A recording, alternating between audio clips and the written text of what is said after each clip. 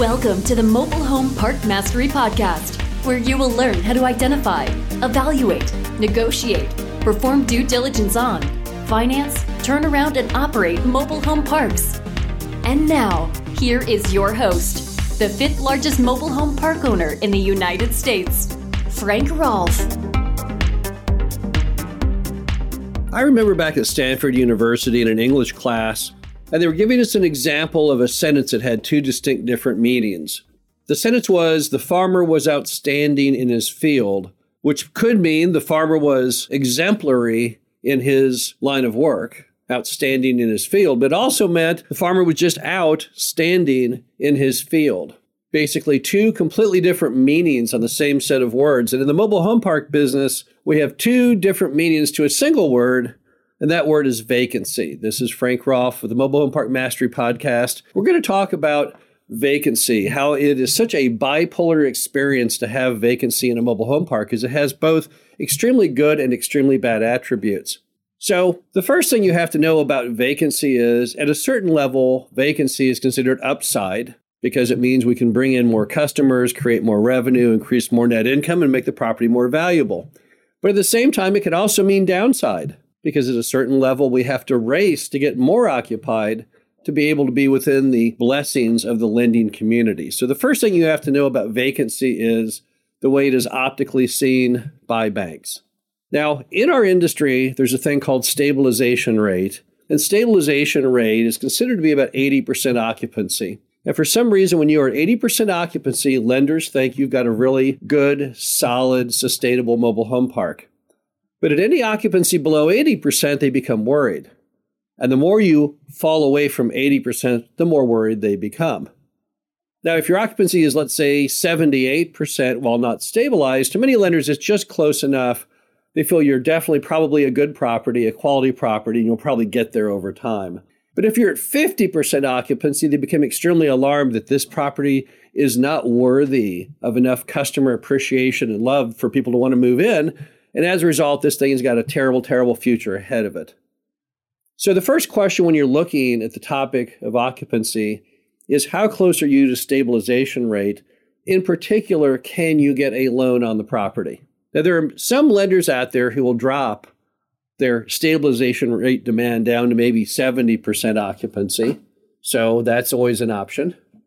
But the big problem you have is that most banks at a certain level just will not make a loan on the property. Now, what happens when they won't make a loan on the property? Well, now you may not be able to buy the deal.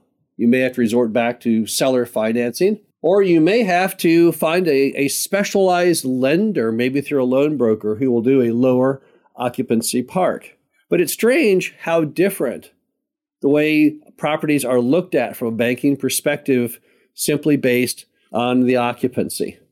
And also, even if you get that loan on the park that has lower occupancy, the big question is, are you going to be able to get to 80% occupancy when the loan comes due? Because most loans in the mobile home park business are not fully amortizing. They're not 25 or 30-year loans. But instead, they typically have a range of anywhere from about 5 to 12 years in length.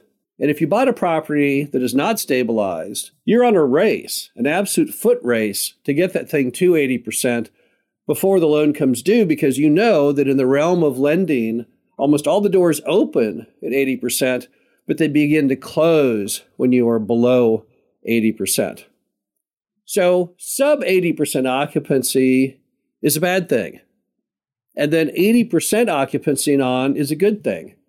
Because at 80% occupancy, that means we have an additional 20% of total lots and homes that we can fill. We have the ability to increase the net income on that property by a full 20% simply by tapping into that insatiable American demand for affordable housing. So that's clearly a good thing. So 80% occupancy and up is good. Below 80% is basically bad. Now, if you're below 80%, is there any other way to make things seem better? And the answer is perhaps. Sometimes when you have a park that has less than 80% occupancy, it may behoove you in the way you position this asset to basically increase the occupancy without bringing in homes, without doing anything, but simply take those vacant lots and rent those to the neighboring owner. So if you have a home on lot number 3 and lot number 4 is vacant and they're sequential side by side, perhaps what you should do is take lot number 4, which is vacant, and rent that to the tenant of lot number 3. Let's say you charge $25 or $50 a month. Well, it's worth more than that to you because now you no longer have to mow it. You no longer have to fix it. This person oversees it. And equally, additionally important, that probably is going to make them want to have even a longer tenancy because now they have this extra yard, this extra outdoor green space. So sometimes you can simply take those vacant lots and rent those to the neighbors. If you had a very high density park that was at 50% occupancy, it might make sense for you to go ahead and make every person in there have a double lot, thereby boosting your occupancy overnight from 50% to 100%. Another option would be to take, if you have a long line of vacant lots that are all side by side, would be to reposition those lots into a better use. Some mobile home parks simply have too many lots. For the size of the market, you just aren't ever going to fill them. And in the modern mobile home park today, there's all kinds of amenity features that require land. A big one is overflow parking. Many mobile home parks today don't have enough parking for the simple fact that the modern American household is carrying around 3 or 4 cars, whereas most parks only have parking for 2. So how do you get around that? Well, you could go ahead and take several lots side by side, pave them, or at a minimum put down gravel and turn those into overflow parking, which as a result is going to allow you to have the ability to park people. They'll be happier. You won't have any issues with 911 trying to bring the ambulance through and they can't get down the street because the cars are all jammed in there. So maybe some of the vacant lots could go into another use. Maybe you need a green space for your residents.